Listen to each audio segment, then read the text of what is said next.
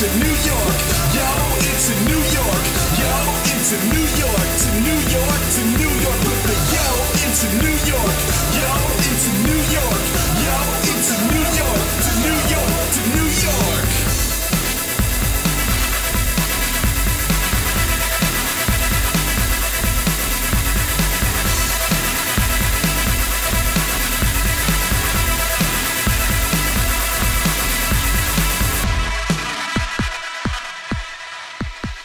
And welcome to Crash Chords Autographs. Today, Matt welcomes back another crossover guest. That is to say, a guest who made an appearance on our other series, the Crash Chords podcast, in episode 77. That guest would be the rapper, writer, director, producer, and video editor hailing from New York City known as Hops.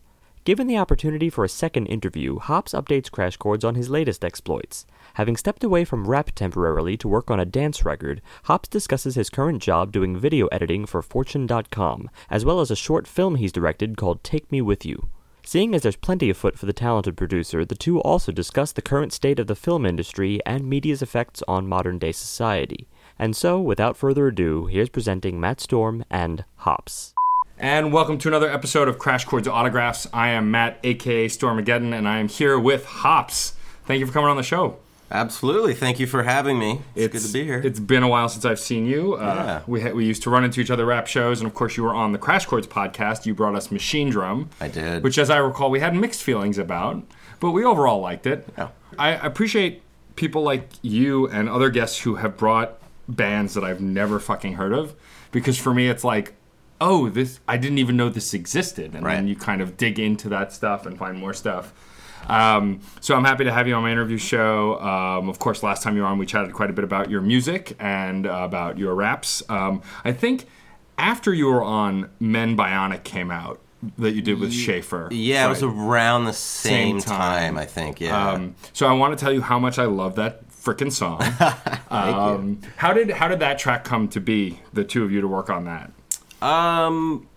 We had been bumping into each other a lot at, shows and stuff, and, we had always just thought about doing something together, and I think it was him that was like, let's do something, finally, because I was like, all right, great, and then we just came up with a concept, and we didn't record in the same space. I mean, like, I had my own recording gear, so I just did my verses. I sent them to him. He did his verses. It happened pretty quickly once we decided to actually, like, sit down and do it. And who put the beat together? I did the beat. Mm-hmm. I did the beat. And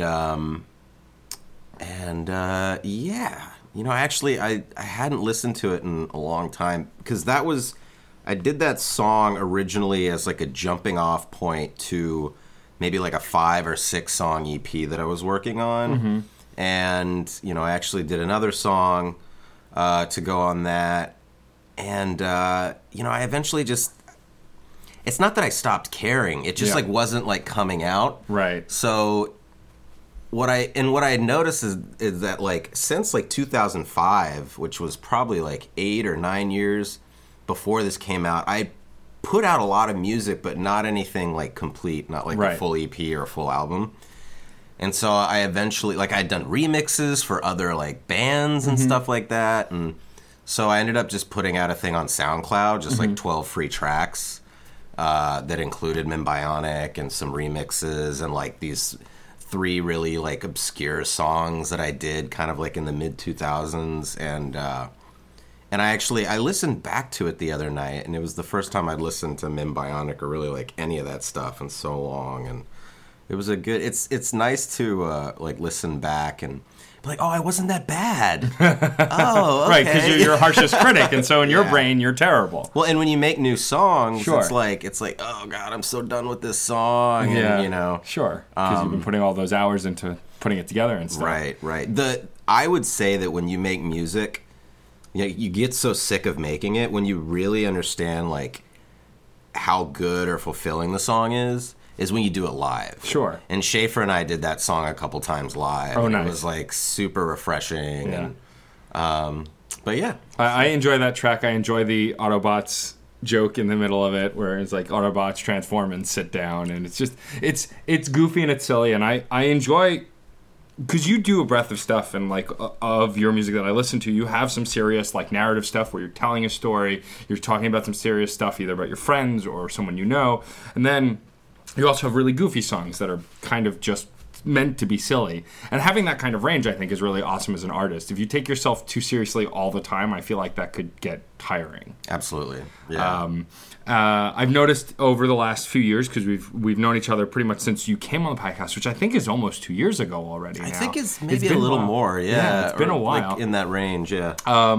But you've been doing more video editing. You recently started working within the last year or so at Fortune. Yeah. A couple of years ago, I started working for Fortune. And so, have you always had an interest in video editing and directing and that kind of stuff? And Yeah. I mean, I went to film school, and when I got out, I started doing. I was sort of like, I wanted to be a director and make big movies, but that's not something you can't come out of film school and just be like, I'm a director. Right, of course. I'm gonna make movies. Exactly. Just like that. Like it's the 1930s. Right, exactly. Yeah. I'm gonna see my name in the lights. So I was like, well, like, what did I learn in school that I can sort of use as a marketable skill? And I was like, well, editing. You know. And so I told people I was an editor, and I didn't really care to edit. Like, I liked doing it in school because I was editing my own stuff, and it was fun to see it all come together. But I actually found that I really liked to edit, in a lot of ways. It's sort of, it's the second director in a lot of ways. Sure. You really determine like the rhythms of the piece, regardless of what it is, whether it's a film or a TV episode or a short documentary, or, you're really able to tell the story once the director's kind of done doing his thing. I mean, he's still, he or she still has their input, but, and so I found that I really liked it, and I just started doing it a lot, and went back and forth between doing that, and then I had a dry period where I waited tables for a while because I had to make money. Sure, of course. Money is kind of a necessity. And then I started working full-time as an editor, and now as an editor and producer about 6 years ago. It's been good. That's awesome. Yeah. And so now, besides working on video content that I imagine can be found on Fortune.com, is the stuff that you do? Fortune.com/video is... You can see some of my edits there, but really it's the whole team. We do a lot of stuff. I produce stuff, produce edits, produce shoots. Oh, cool. Our team's about 10 people. Oh, nice. And but yeah, you can see a lot of it there. And are you working on stuff outside of Fortune? I know, I recall a while back you were trying to get a project together to direct. Yes, I directed a film a couple years ago. And, I sent it through the festival circuit. Got accepted to about 5 festivals. Oh, cool. Smaller ones. Did a couple screenings. It was a great experience. I enjoyed the process more than I enjoyed the final product. Oh, yeah? Were you not just happy with how the film came out? Yeah, it was a big vision, and... in hindsight, I think I was too lazy to make a feature film. And so I wrote a feature film into a 20-minute short, and it just felt really compact and just like too many moving parts in such a small space. But that being said, I'm proud of the product. Sure, of course. And when I watch it, I can tell how much hard work went into it, What's the name of the film? Take Me With You. Oh, Take Me With You, that's right. Yeah. And it's kind of like a genre-bending film. There's elements of drama and dark comedy and science fiction and just a lot of characters. Kind of wonky, in a lot of ways. And, it didn't see a lot of festivals, and I think that's because of how kind of genre bending it was. Right, sure. And I was like, well, maybe I should be marketing more towards the sci-fi festivals. Sure. And, that didn't really work. So maybe but the festival thing is such a crapshoot anyway. Yeah, that's right. I've heard. My advice to filmmakers is make your film and show it to people. Sure. Just have screenings. Yeah. Totally. Are you working on any other film projects at the moment? Yeah, I'm writing a screenplay right now, a feature that, is the antithesis of What you Take did Me before. With You. It's a lot less characters, a lot less main characters, a lot less locations. And it's just a smoother story, easier to follow. But I'm still taking risks with it. Sure, of course. And I've got a couple drafts into that. I really want to have like a read through this summer and cool. then work on it and then possibly produce it next summer. So we'll Nice, see. awesome. Yeah. And do you have a title for this film, or are you not ready to kind of give information on it yet? The working title is Sunblock. Okay. But that might change. Okay, Who knows? Cool. We'll see. that's good. Yeah, I remember seeing a lot of buzz about the project you had been working on, and then kind of after a while, not much. And so I wanted to make. I was just curious what had happened with it, and if it had done the festival circuit, because I know you were trying to do that. And so it's good to know that you were able to at least do it a little bit and kind of get it out there at least a little. Yeah, it's really hard because you work so hard on something and then you put it out there, and not only are you tired of the film, similar to what we were talking about with music, Sure. but you don't know how people are going to respond to it. And you get negative feedback and you get positive feedback, and sometimes you get more negative than positive, and sometimes you get more positive than negative. Sure. But for me, it got to a point where I wasn't sure what I was supposed to do with the film. Right? And so I stopped submitting it to festivals, and I made a website. I put it on the website, and now anybody who wants to go watch it can go watch it. All right. And that's that. And it exists. And so what's the website for that? TakeMeFilm.com. Cool. So- I'd love to direct the listeners to check it out. Yeah, I mean, I'm not a filmmaker or a musician by any stretch, but I can relate when making content. Like, I've done really big interviews with people who I think are a big deal, and then I put it out and crickets. Oh, yeah. And it's like, well, did they? And I think what's worse about silence and no reaction is you don't know if they liked it or hated it. Right. Like, I often find myself yelling at my friends, because I wouldn't yell at the actual listeners, people I don't know who've just tuned in, because they don't want to comment, they don't want to respond. I totally get that. I don't respond to everything I check out on the internet. But my friends who listen, I yell at them all the time. It's like, tell me what you think. I need something. And it's like, I think when you're putting out content, you want some kind of feedback, and that's why even when we get hate mail, which hasn't been a lot, but we've gotten a few comments on Crash Chords on the website, people just crapping all over our review because they thought we were stupid. We did the Avett Brothers years and years ago, which are like a country folk pop group. And some guy who sounded like a Bible-thumping hick, I'm just guessing by the terms he used, out of the gate insulted our sexuality, told us we, like all caps, homophobic. Like, it was the gauntlet of what you expect from a terrible comment. Right. And I was upset for about a half hour. And then I realized, wait, this is a rite of passage. And also, this guy's an idiot. Like, Yeah. why am I upset? And so I started bragging about it and showing it to people. Like, look, we got our first awful comment. Because you can't take that stuff to heart. But if you don't get any reaction, it's like, it's hard to know what you're doing sometimes. Yeah. Did you ever experience that with your music at all? When I was younger, I Yeah. did, because I started rapping when I was 11 or 12. Wow. And then I started What does an 11-year-old rap about? things that an 11-year-old knows nothing about. That's what I figured. Yeah. I was I went to a school that I don't know. It was an inner city school, and I was bullied, and it was really kind of a means to just fit in Right. with that crowd. Sure. And so I'd rap. God, I wrote a rap about robbing a liquor store when I was 11 years old. Which you've never done. No, Right. I would never do that. Right. But you know? wrote a song about it. Right.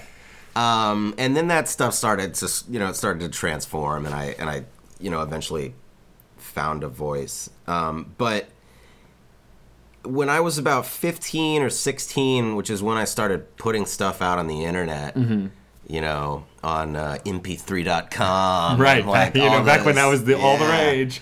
Or SoundClick was another good one. I was really trying to make a name for myself in the Sure. Houston hip hop scene, and a lot, and there were forums, there were like Sure. music forums and stuff like that, and I post my music, and people be like, who is this fucking kid, and all this stuff, and man, when you're 15 or 16 and you see that posted, and the worst part of it was that it was people I knew were popular on the scene, Sure. like saying terrible things about my music. And so must And be it really was hard like, to take. oh Yeah, my heartbreaking. God, it was so bad. And that changed and stuff, but that's it. I don't really care because like I was 15, 16 years old and I was putting music out. Right, sure. Which is a thing that like even 5 years earlier you couldn't have done on the No. internet. Like No. not on dial-up for sure. Right. It was funny. I was with a friend recently who had the dial-up sound as like a phone message, like notification sound, and it went off, and we laughed. And then I was like, if you hung out with anyone younger than us, they're not gonna know what that is. They've No. never heard the dial-up sound before. They don't know what it is. Yeah. Like it's funny. I know that you're a little bit of a gamer, so transitioning slowly from internet. Like Sure. I remember when I played my first MMO on my PC, my compact Presario back in the late 90s, I was trying to play City of Heroes on dial-up. It was like waiting for the dial-up to kick in, and I could only play late at night because if I tried to play during the day, my mother would yell at me because she needed the phone, because Yeah. back then you needed separate lines, otherwise it took over the phone line. It's like... but I've been seeing on your Facebook, you've been posting about the new re-release of Doom. Oh, yeah. That you've been playing. So yeah. are you an old school gamer? Have you been gaming for a while? Yeah, I have. I was really into gaming when I was a kid. And, you have a lot of time to game when Sure, you're a of course. kid. Yeah.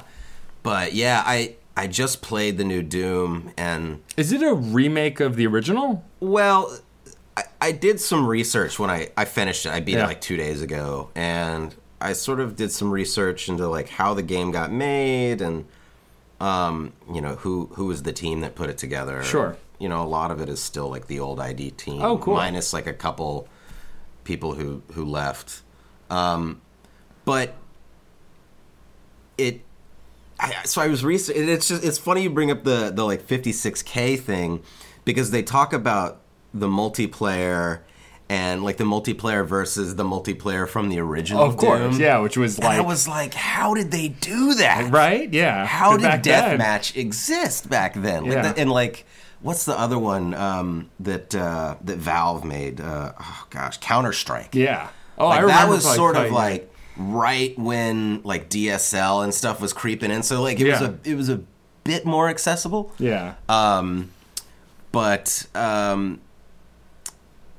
what was your question? Oh, I just you asked me about I had Doom? asked if it was a remake or not. Oh, right. So and it is a remake, is what I've come Yeah. to conclude. Because, like, you only have so many places where you can read this stuff, right? Sure, And of so, like, I'm course. collecting from, like, Wikipedia, and some say that... Also, the first one didn't really have that much of a story. No. So it'd be pretty easy to say this one is a remake of the original, because if they put any narrative, but you're still, on Mars and you're still fighting demons from hell, Yeah. it's the same game. It's the same game. The Doom guy has always been Doom guy. Yeah, he's he's always never had a been name. nameless, Yeah.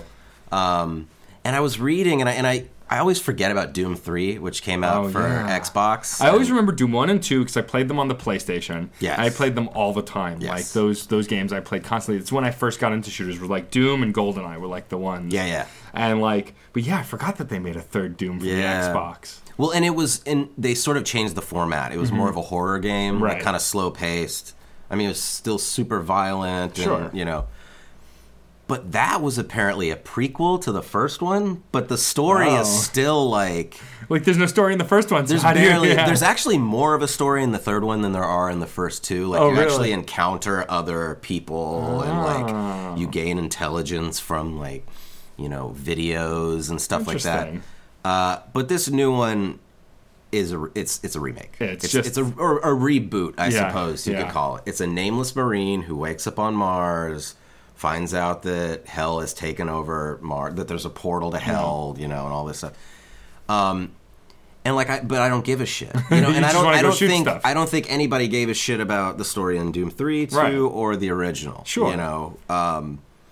And it's such a breath of fresh air because it's so much fun. Sure. The new one Yeah. is so much fun.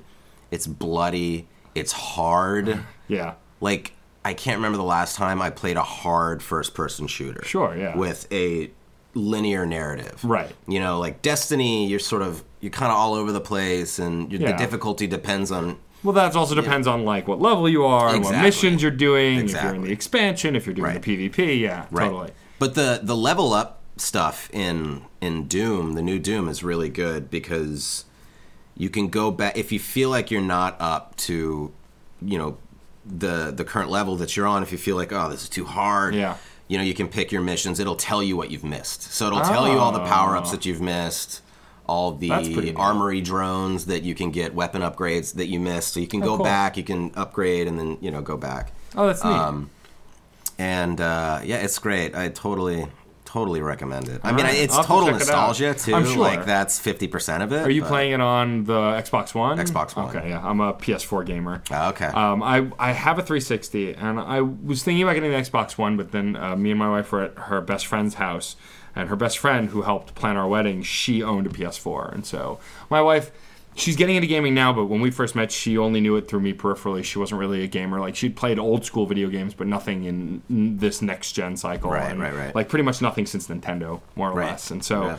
Well, I was showing her the interface, and she liked it. And so then my friend Beth, who's my wife's best friend, goes, you could probably register for PS4. Like, if you put it on your registry, someone might get it for you. And I was like, that's a good idea. And It's a great idea. And she and my wife agreed, and we registered for it. And so I got a PS4. We got a PS4 as a wedding present. Yeah. Which the best part was then we took a couple days off after our wedding, and pretty much the next day when we woke up in the hotel where we were staying upstate, I was like, there's a GameStop like 20 miles. We could just go pick up the PS4. We could go look around. We could shop. She's like, okay. And it ended up being a fun thing we could do together. And since then, she's gotten really into all of the narrative games that are on PlayStation 4. Like we played Beyond Two Souls, which Ellen Page did the voice and motion capture for, and it was it's one of those games like Heavy Rain where it's narrative and quick time events, but she really loved the story. Yeah. There's another one called We've All Gone to the Rapture, which is like you're in an empty town walking around trying to figure out where everyone went,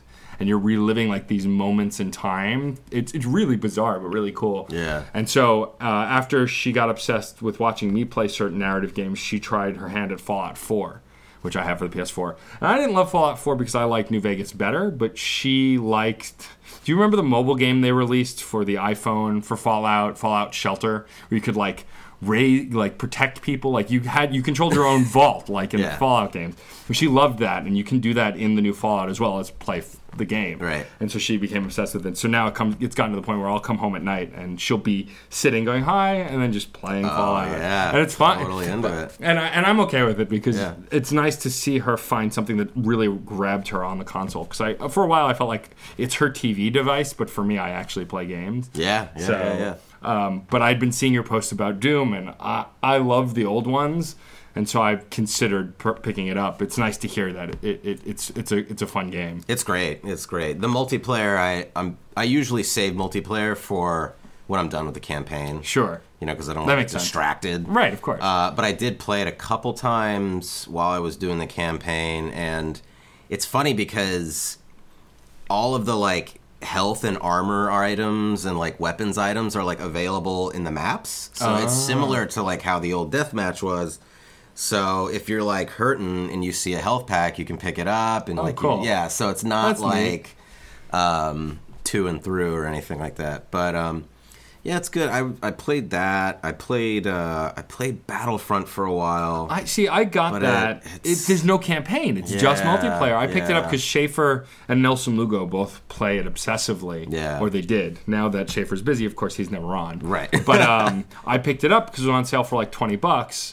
And I was like, all right, I'll get it. Even if it's just multiplayer, for $20, it's worth it. Yeah. And, of course, I get it, and all of my friends who I always saw playing it now never play it.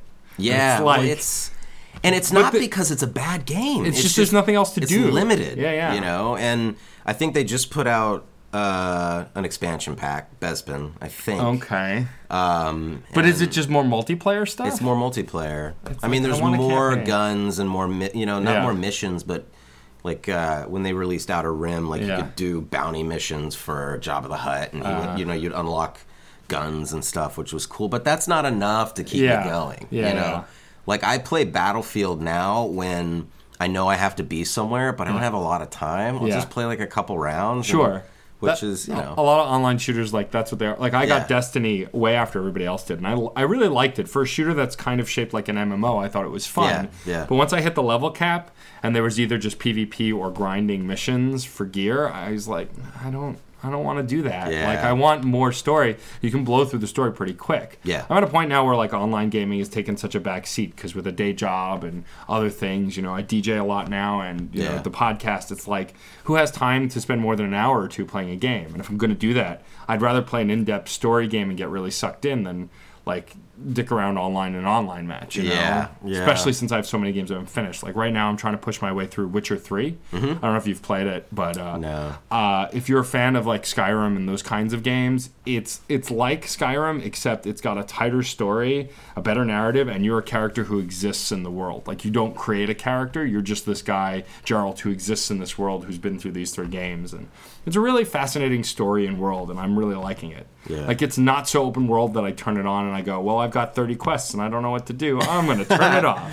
Yeah, it's You like know. so overwhelming. So- See, I feel like Destiny's like that sometimes. Yes. Like if you're behind, it's like, oh my gosh, I have so much to do. Yeah, And like, like what you am have I to gonna call do? your friends, be like, help me get through these, missions because Yeah.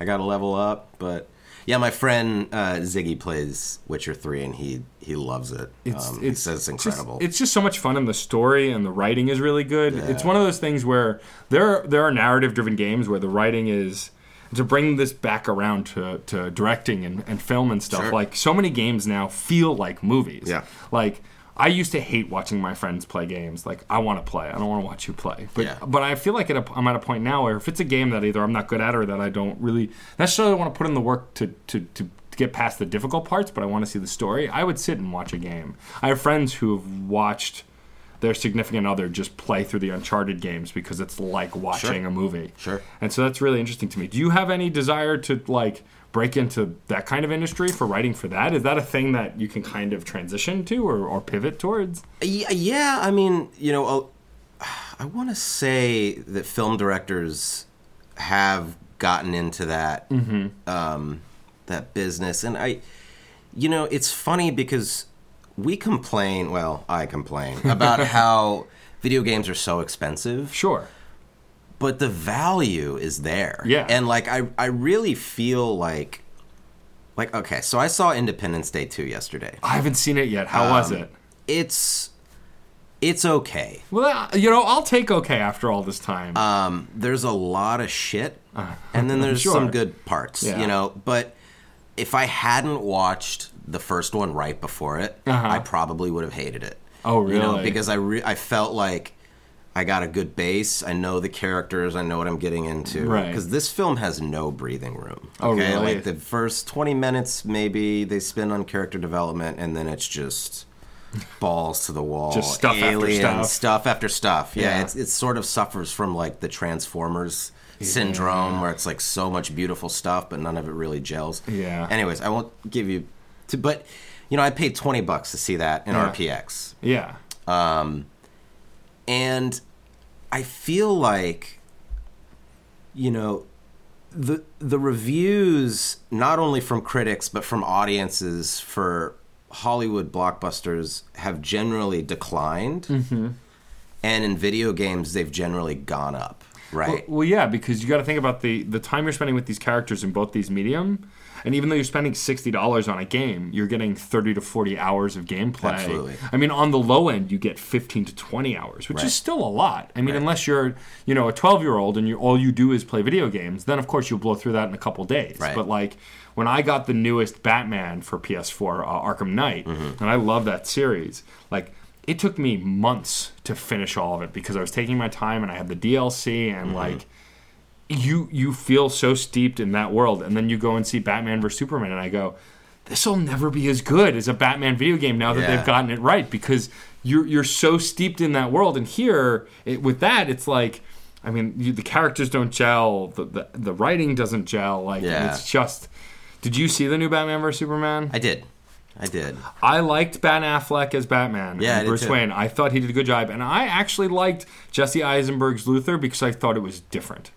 Like, he couldn't do what had been done before, Yeah. so he did something different, and it felt modern for the time they were shooting in. You know, the writing for everyone was terrible, so like you can only do so much. But I feel like the news I've heard that like Ben Affleck is going to write and direct the Batman solo movie. Sure. I'm excited about that. But I thought that movie was not good. It was sort of like two movies that crashed into each other. Yeah. You know, and I actually didn't hate it. I thought that a lot of the reviews were unfair. Sure. I mean, it definitely wasn't the worst movie I've ever seen. No. But like, I think I might still hate Man of Steel more. Yeah, you know, I was trying to think about my initial response to Man of Steel. Man of Steel I thought was going to be a lot worse. Yeah. And I thought that aside from being a little uneven, like Yeah. in the pacing, I thought it was okay. Yeah. I thought that it was a mistake to try and do what Nolan did. Yeah. You know? Well, I think that was the big problem. Is Superman's supposed to be this bright, shining star, Right. And like putting him in dark movies doesn't make sense. Right. Like, that's why I loved Superman Returns. I thought tonally that movie was great. Well, and also Kevin Spacey and Brandon Routh both did a great job with what Yeah, they had. Like, totally. I loved Kevin Spacey's Luthor. Yeah. And I thought my problem with Brandon Routh, who's a good actor and who I like in almost anything else he's ever done, his problem was he was trying to be Christopher Reeve because it's based on that, like, it's continuing that Yeah. story. And I think that was direction. Yeah. And I don't think that was him. I think yeah, that was, and that's, yeah. I think, was the problem. They should have let him be his Superman. Yeah. You can still continue the story, but I feel like he was hamstrung by making him be Christopher Reeve. Yeah, that was a strange experience. Like, Yeah. I liked the film, but because it was a direct sequel, Yeah. it just felt weird. Yeah, You know, it felt so weird, especially without Yeah, Christopher Reeve in it. Who, yeah. I mean, when you go back and watch that first Superman movie, it still holds up. It's Yeah. unbelievable. Like, watching those scenes where he's clearly flying on strings, you still, like, with the music, you just still get wrapped up in it. And Well, it's yeah, like- I mean, yeah,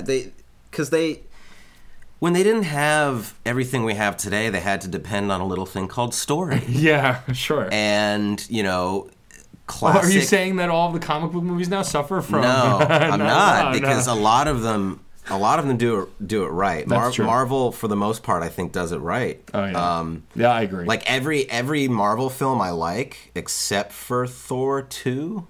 It's like the only one I don't like, but like it's still not bad. right. Well, Yeah. that's what I've always said. Even the Marvel movies that aren't the best, I still think are okay. Like, Yeah. nothing. I've never walked out of a Marvel movie going, I hated this. Yeah. I've walked out of some of them questioning them. Like Avengers 2, I was like, some of the choices they made with Black Widow and like making her this victim and then like having her kidnapped. It was like the way the stories branch was bizarre. But then they made Civil War, which was like felt like Avengers 2, like with all those characters and all of that narrative that worked so well together. Yeah. Like I honestly thought for a long time leading up to Civil War that it was just going to be a token movie where they throw a million characters in. And it didn't feel like that. No. Like, everyone got their time. Like, Black Panther was developed so beautifully in that movie. Yeah. And then I love the new Spider-Man. I think that kid's going to be a great Spider-Man. It even gives me some faith for the new Sony Spider-Man movie. Yeah. Because I know Marvel's got their hands in it. Sony / Marvel. Yeah. Yeah, we'll see. We'll see. But I agree. I think the Marvel is doing it right. Well, I think they figured out, like, if you notice, around the time of Captain America 1, they were like, oh, we can do genre films that happen to have superheroes in it. Mm-hmm. Like, Captain America 2 was like an espionage film. Guardians of the Galaxy was just a blockbuster sci-fi film. Like, they just started taking actual film genres so you don't have to start...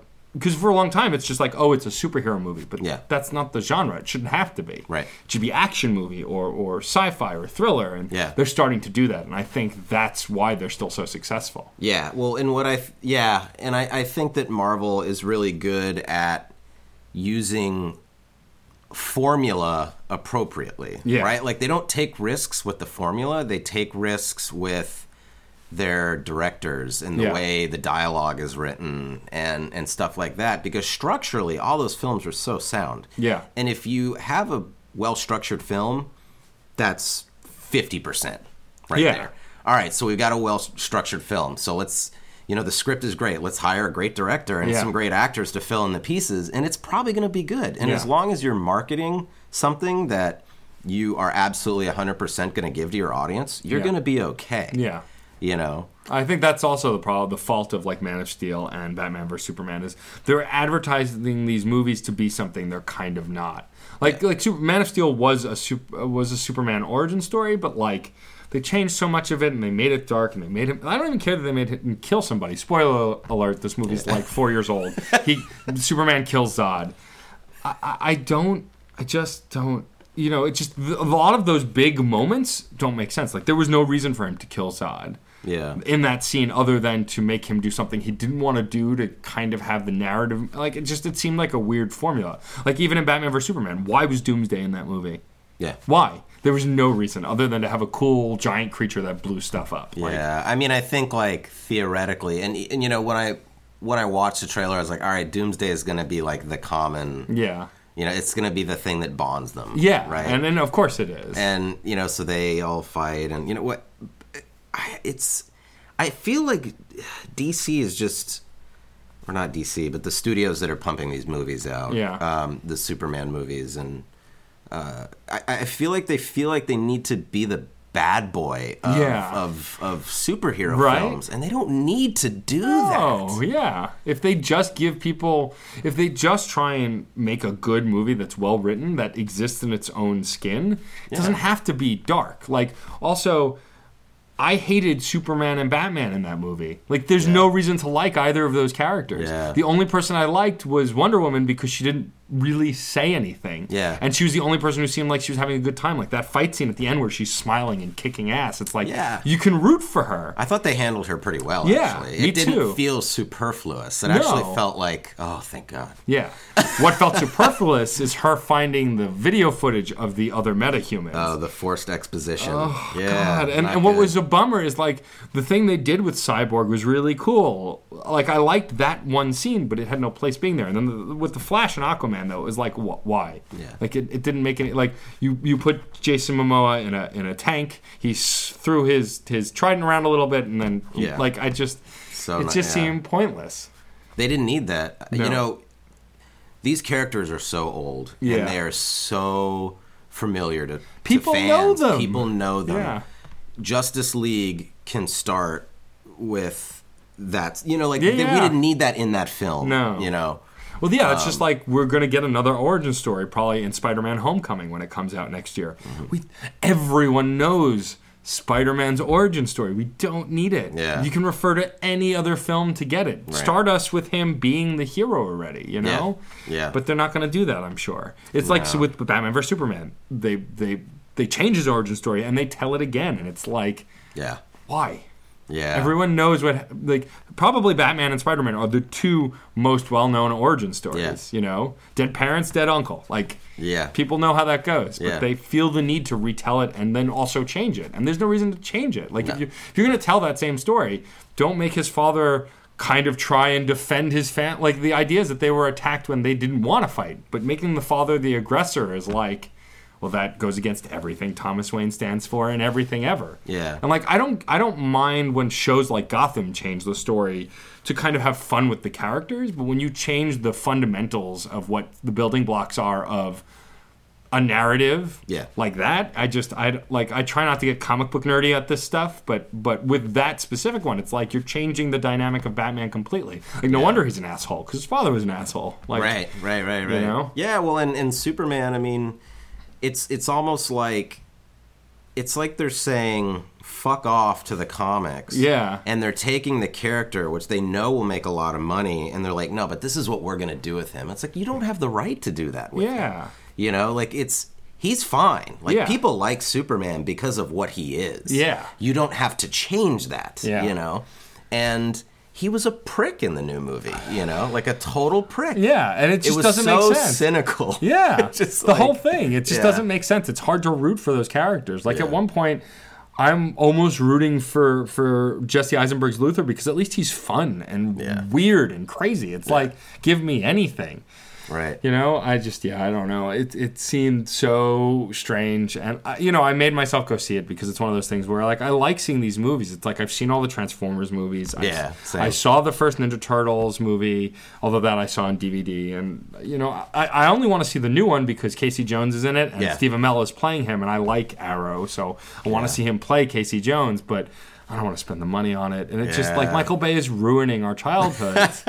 And you know what's funny is the first Transformers movie, I openly admit I loved. I thought pound for pound, it was a great movie, mostly just because it was the nostalgia factor. And Peter Cullen doing the voice of Optimus. Hearing that voice, it's like you're a kid again. Yeah. But then every piece of garbage they put out after. And he keeps trying to make the human stories in depth.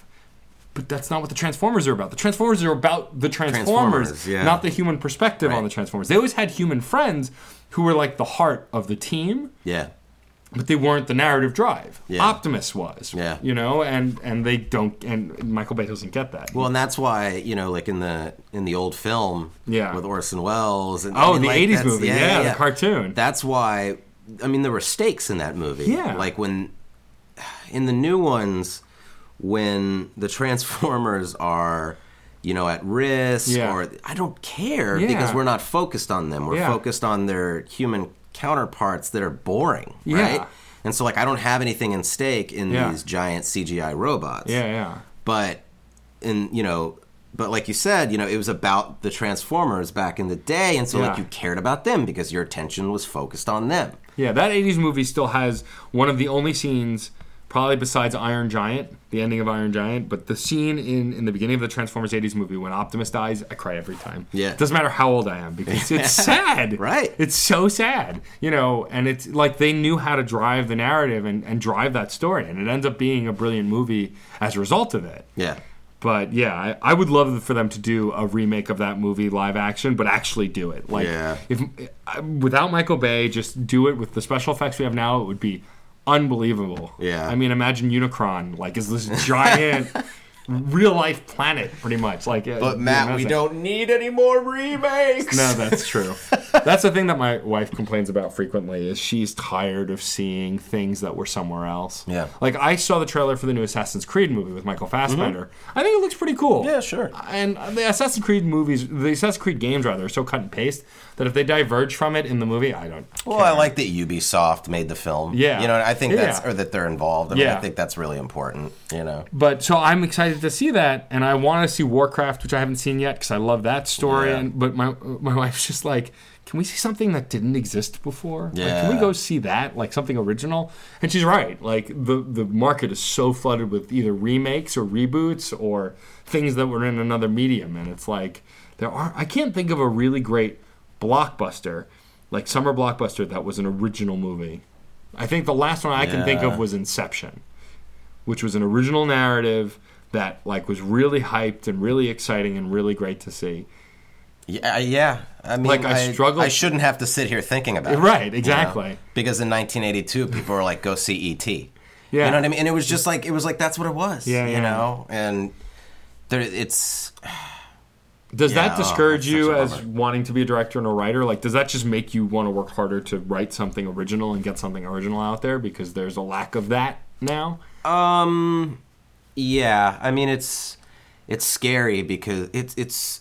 I actually love genre films, like action, science fiction. Like that's my thing. But I'm scared to go in that direction because of the sort of temperature that all that is in right now. Yeah. But I don't know. I mean, I think it's worth it because if you can make a kick-ass science fiction film with an original narrative, or a kick-ass action film or thriller, you know, I mean, I've just thought of another one, Pacific Rim. Oh, yeah. Was an original IP. I mean, sort of. Like, you know. It's like hints of Godzilla, hints of Evangelion, you know. But it was still its own story. But that's the last one I could think of. And the last time I went to a movie and went, I don't care how... Like, the movie as itself was kind of okay, but I just had so much fun. It was just a dumb, fun movie. Yeah. You know, and there aren't enough of those either. Like, movies either take themselves too seriously, like the new X-Men or Batman, or they don't take themselves seriously enough. Yeah. Like... We need more Deadpool comic book movies, I feel like. Yeah. Ones that are just there to have fun, be silly, and reference the old, like the previous material. Like, yeah. They're trying to raise the stakes too much. I think that's what the X-Men movies and Batman vs. Superman suffer from. It's like, the stakes have to be so high. Yeah. Do they really? These guys are in spandex. Like, how high do the stakes have to be? Well, and it's also kind of it feels. I don't want to presume anything about the way Hollywood works. Sure, right. But it feels like they're just lazy because the stakes that they're giving are all like superficial stakes. Yeah. It's never anything that's internal. Yeah. Or emotional stakes. Sure. You know what I mean? Well, I mean, yeah, also Hollywood probably trusts more in stuff that's come before. Like, I imagine if you're a writer or a director and you're trying to push to an exec, you want to go, well, this is like this movie because that movie did really well, so this movie will do really well, which I get, but, you know. It boggles my mind. They spend so much money on these movies, right? The budgets are $250 million now. Like, it's out of control. And they can't make them right. Yeah. But, you know, if you go back and watch the way movies used to be made, you can learn so much about the way films should be made today. Yeah. You know, and I just don't know why this is happening. Yeah. It's as if they're assuming that their audiences don't give a shit about good movies and character development and the way things are written. It boggles my mind. No, yeah. I get the same sense of that. Okay, to bring this back to music, because you must have heard this song, and so this is actually going to air after the Crash Chords podcast's 200th episode. Cool. And for every 50 episodes for our anniversary, we try and do something different. So this time we took the Billboard Hot 100 and did the top 10 and reviewed them song by song like we would do an album. Yeah. And one of the songs on the Hot 100 is this song, Panda. Panda. Have you not heard Panda? So it's by a rapper named Designer, and it's the worst song I've ever heard. It's a terrible rap song. Awful. And listening to it, all I could do is have the same reaction you're having now about movies. Is like, how could something this bad exist? And how could it was number 2 in the Hot 100. The second most highest selling single in this country. And it drives me bonkers that songs like that get to the top, and then musicians like you and Schaefer and Mega Ran and these rappers who I know who have heart and write great music and who are, you know, these independent artists, you know, who don't get the same visibility, and I don't understand why. I mean, it turns out this guy, Designer, is partnered with Kanye, so that's why, probably. But it's frustrating. It is frustrating, and I think that it has a lot to do with what the kids are listening to. Yeah, sure. Okay? Right? Yeah. You know, so like an 11, 12-year-old kid might not be as interested in, you know, something a little more mature, sophisticated, mature. You know, music changes with nuances. Yeah. You know, every year something gets, you know, something's a little different. Every month, every week, something gets a little bit different in the formula. Yeah. And eventually the music just comes out sounding different. Yeah. Right? There are kids out there who, and I've actually kind of warmed up to the Biebs. I think his new stuff's not bad, but it's not actually terrible. Like his early terrible. albums were awful, but I heard the whatever that new single he has, the dance song, Sorry, I think it's called. Right. It's not bad. Like as far as the dance song goes, like I'd dance to it. Sure. Which is what it's for. Right. Exactly. But kids love Bieber. Yeah. Right. And it's not that like everybody else loves it, so I'm loving. They love it. Yeah. They went out and they bought that record and they can't stop listening to it. Yeah. And I was the same way with Ace of Base. Sure, so was and I. Crystal Waters. Real and McCoy. Real McCoy. All that crap. Yeah. You know, that our older brothers and sisters and parents were like, what the fuck are you listening to? Yeah, exactly. What is this? Yeah, You I know? was listening to what my dad listened to until I could kind of sneak into my brother's CD collection. I remember when Dookie first came out, Sure. my brother had it and I didn't have it, but I heard Basket Case on the radio. I was like, what is this? Because I'd been listening to mostly Motown and pop through my dad most of my life. And I was like, Seth, have you heard this song, Basket Case? Like, oh yeah, I have the album. Seth's my brother. Shout out to Seth, who doesn't listen. And I was like, oh, can I borrow your Green Day record? He's like, sure. And then I held on to it for like 4 years. Like he went to listen to it a long time later and was looking for it. He's like, Matt, do you still have that CD? I was like, yeah. He's like, give it to me. It's mine. Yeah. You know, back when, so kids, CDs were these things that music came on. I do this on the podcast all the time. Whenever we're talking about anything that's more than 5 years old, I go into old man Matt because I feel like nobody, like who remembers VH1 or CDs or cassettes? Like, Oh, yeah. But mini disc. Mini disc. But but to your point that you're bringing up, like I had tons of those CDs too. You know, I had LaBouche, I had like all of those crappy dance acts because it was great to listen to. Totally. Because it was just fun. Right. But there's still stuff outside of that I feel like I don't know. Maybe it's because I have a critic's ear now, and I'm looking for more nuance that I've moved past a lot of that stuff. But it just frustrates me that the mass market stuff is still the stuff that's just not as good. Yeah. And I mean technically good, like intricate. And, you know, I'm not dissing on Designer all I want. The dude's got a hit record and a lot of money, so more power to him. But, like, it just frustrates me as a fan of music, a passionate fan of music, that stuff like that just exists and that the stuff I think is really good doesn't have the same visibility. Yeah. I mean, that said, now you can have a kind of niche market that you could have never had 10 years ago because of the internet. Yes. You know, and, you know, like the stuff that you have on your Bandcamp couldn't have existed 10 years ago. Right. And now you could record a song today and then put it on your Bandcamp tomorrow, and there it is. People could pay $1 for it. Yeah. You know, which I think is really cool. You know, and it also, I find it interesting that I feel like you can kind of directly interact with the artist more easily, like through Bandcamp and through, I mean, iTunes not so much, I guess, but like you can kind of just more or less send your money directly to them. I mean, I'm sure Bandcamp gets a cut of whatever you sell, but it feels more personal than like iTunes and the other stuff, you know? Yeah, I mean, it's a double-edged sword because, you know, with the rise of technology, more people are making music. Yeah. You know, I don't feel like there's any less good music now than there was 20, 40 years ago. I just think there's more of it. Yeah. You know, and it's all about, for some reason, designers just got that sound, man, that poppy sound that people like, you know, and we'll never understand it. No, never in a million years. There's some people out there who love that song, but also, I mean, it's the same with movies. I feel like there's stuff that comes out that I don't know why anyone would go see it, and yet people are going to see it, and it's like I don't want to hate on like the romantic comedies because some of them are still good, but like there was a period like 5 years ago where like every movie directed at women had to be a romantic comedy. It couldn't be anything else. No, they couldn't have a serious film. Why would they? Why would they like anything that's not about like love? Right. And that just drove me bonkers. Yeah. It's like, you know, just the same way, like all of the fights that have come out over Mad Max, which I still haven't watched. I have it on Blu-ray. Oh my God. I know, I'm a terrible person. I'm going to leave and you're going to stick it in and watch it.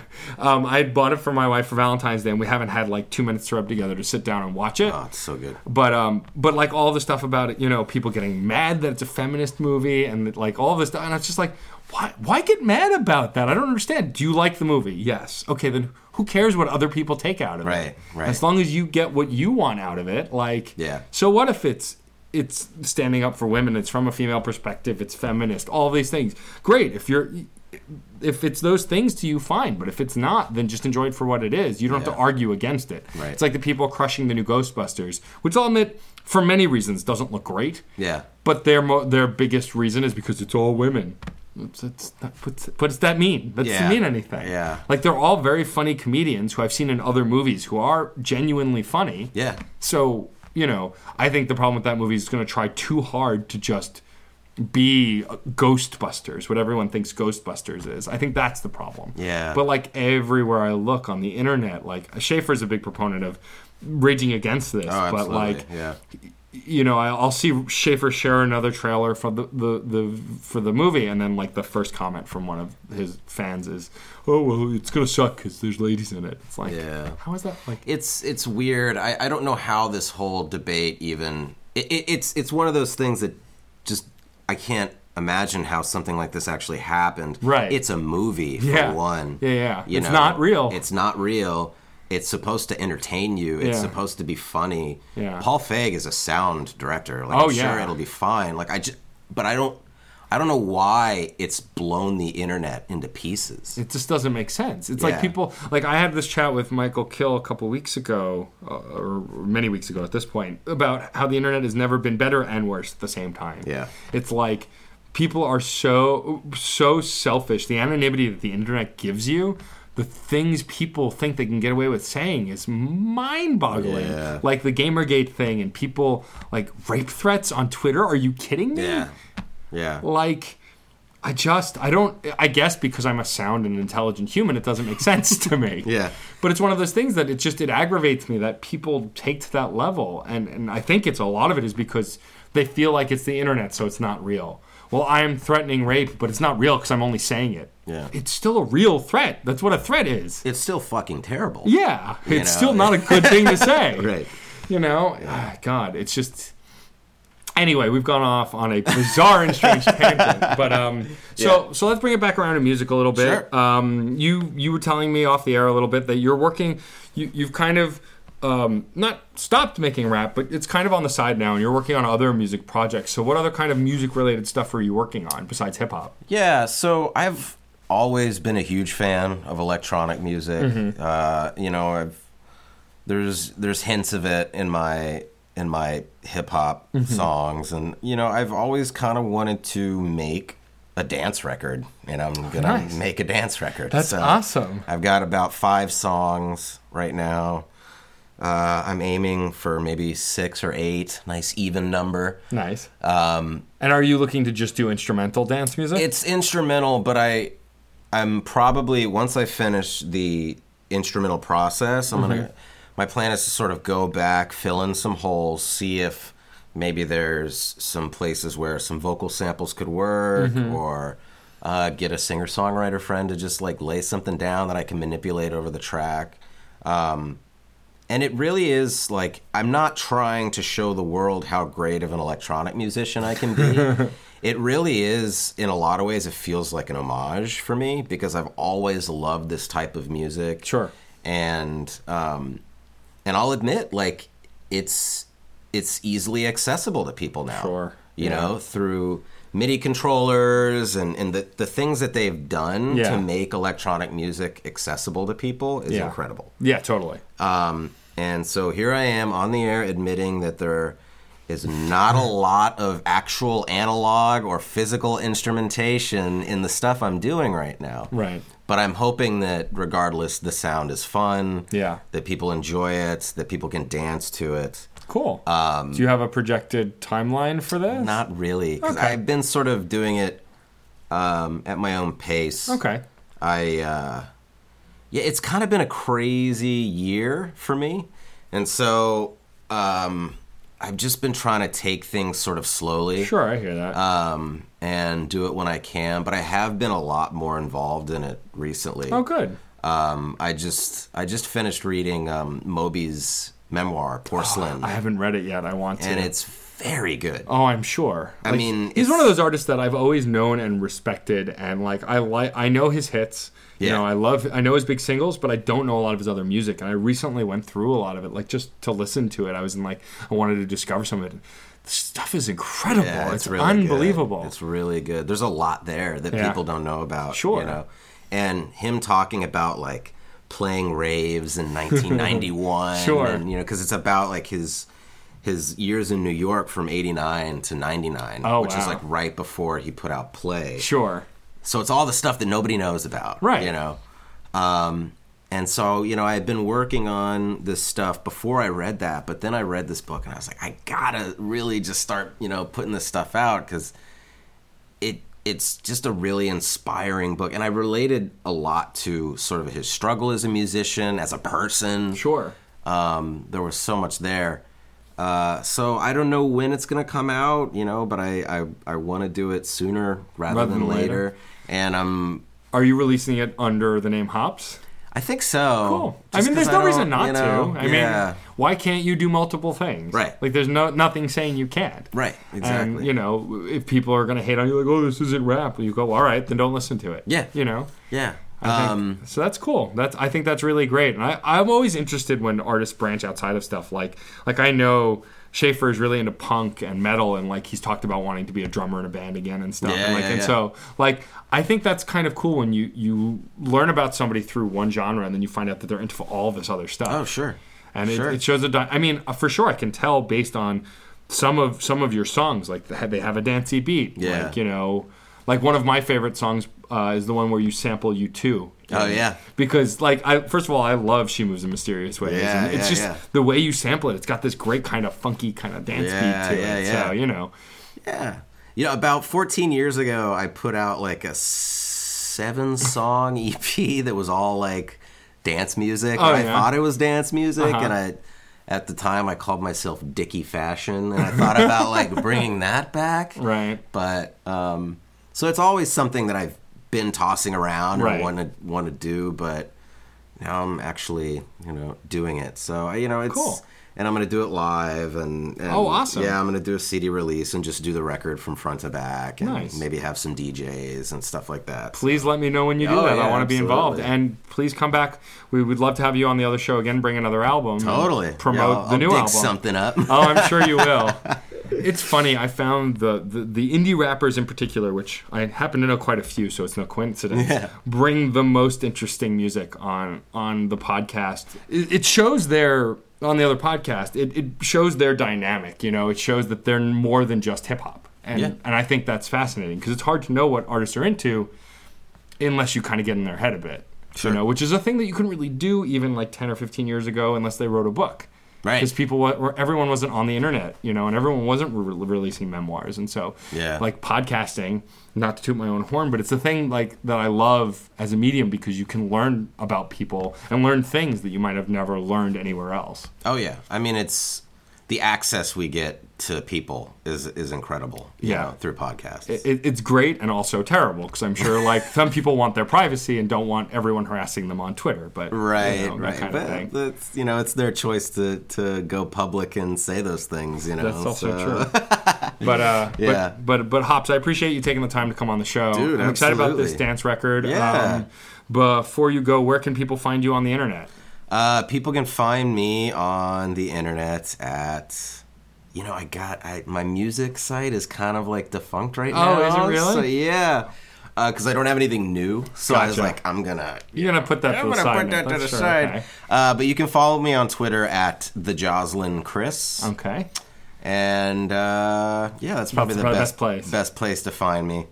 But yeah, man, I had a blast. Thanks for having me in. The last thing I'll ask is if you could do our sign off, which is music is life and life is good.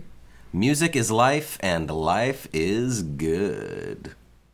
If you enjoyed these interviews, please subscribe to this and the Crash Chords podcast on iTunes, where you can also rate us and review us. You can also like us on Facebook, follow us on Twitter at Crash Chords Web, our Tumblr, and our YouTube channel.